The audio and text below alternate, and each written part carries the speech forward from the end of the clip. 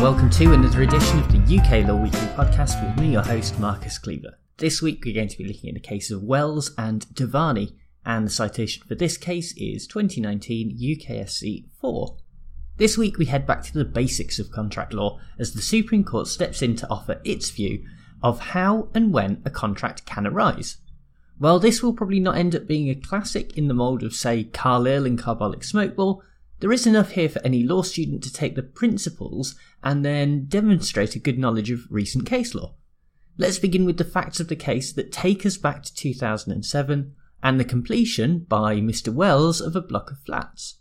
Unfortunately, by the time that 2008 came around, there were still 7 flats on the market, but an estate agent, the appellant Mr. Devani, was contacted through a mutual friend, and the two parties to this case were put in touch with each other. What exactly was said and agreed in that first conversation is a matter of some debate. While Devani submitted that he had told Wells that his commission for any sales was 2% plus VAT, Wells stated that there was no mention of a commission whatsoever.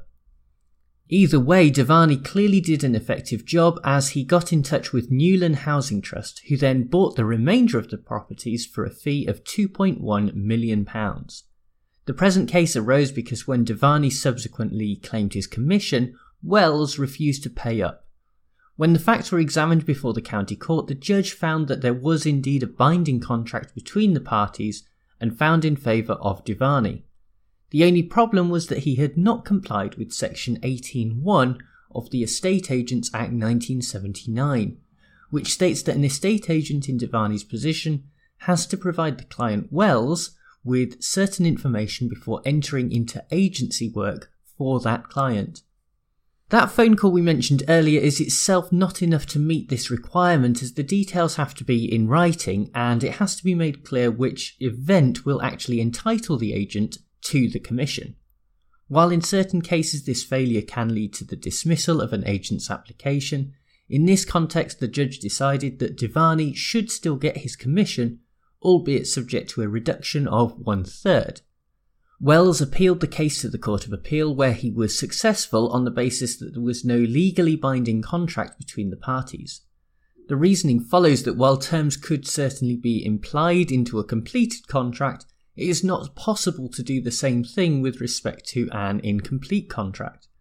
To be more specific about this particular case, the question surrounding the agent's commission was of fundamental importance to the contract and is something that can vary greatly from one agreement to the next.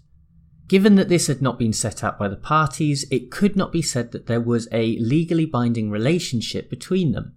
On the other hand, Lady Justice Arden dissented and held that the trial judge was entitled to find that there was a contract in existence between the parties, and furthermore that said contract could be interpreted as containing a term that requires payment of a 2% commission on completion of the purchase.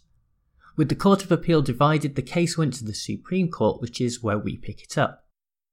The main dividing point is whether or not there actually was a contract, and the approach taken by the courts in these circumstances is an objective one, and looks at the words and conduct of the parties to see if there was an intention to create a legally binding relationship. Once that intention has been established, the courts will always then be reluctant to simply say that the actual terms cannot be uncovered because they are too vague or uncertain. Instead, they will look to see what the reasonable man would consider the terms of the agreement to be. In this case, there was a clear understanding between the parties that a commission will be paid to Devani, and it is fair to assume that this will take place upon completion of the purchase. With that in mind, there is actually no need to try and imply a term into the agreement as it already stands, but the justices held that even if implying such a term was necessary, there was no problem with a term like this that does not go beyond what is required and serves to make the agreement effective within the business environment. Finally, the Supreme Court also unanimously found that the trial judge had been correct in their approach to the Estate Agents Act 1979. While a court does generally have the right under Section 18.6 to dismiss such an application, where there is only a minor impact on the final agreement, it is more appropriate to instead reduce the final award. In fact, the Court of Appeal was wrong to completely set aside this decision of the trial judge on the basis of what they considered to be minor errors committed by the judge in the county court. And this criticism of the Court of Appeal is actually also a good place to begin with our analysis of this case, and not just because Lords Justice Lewison and Macomb overstretched when it came to the Estate Agents Act 1979.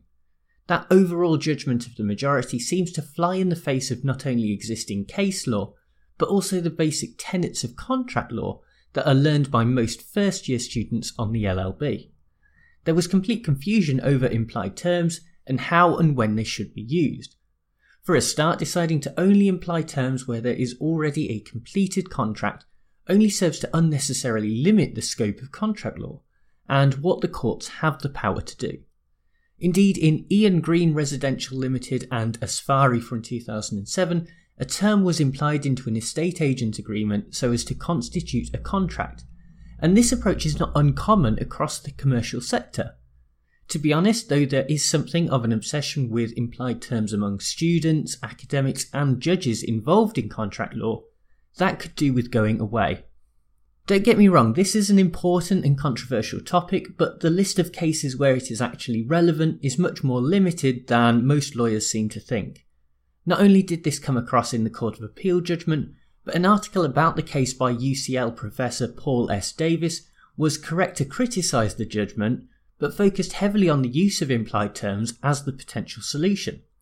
It is therefore a very good thing that the Supreme Court has gone some way to resetting the scales on this subject, especially in a commercial context like this. The existence of a legally binding agreement is dependent on an objective assessment of the words and actions of the parties, but in a commercial context, that is always much more likely to lead to a conclusion that such a relationship does exist.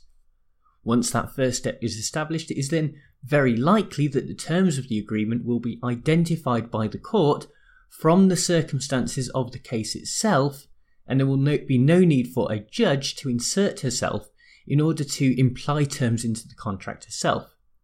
It is always going to be very tempting for judges to think that they know best and to imply terms into a contract on that basis, but in the majority of cases this will not be necessary, and it is important to always remember that the agreement is first and foremost dependent on what is actually agreed between the parties themselves. Well, thank you very much for tuning into this podcast episode, and thanks as ever to bensound.com for providing the music. You'll be pleased to know that we are now over 100 reviews on iTunes, which is more than I ever expected us to get to, and as promised, I will stop pestering you on the podcast about it. However, if people do continue to leave reviews, then I will still make sure that I read out your name on the podcast. For example, And George recently left a review and said that the podcast was one of the reasons that he's actually converting to law. So thank you very much and good luck with your studies. I'll be back with another episode next week, but for now, bye!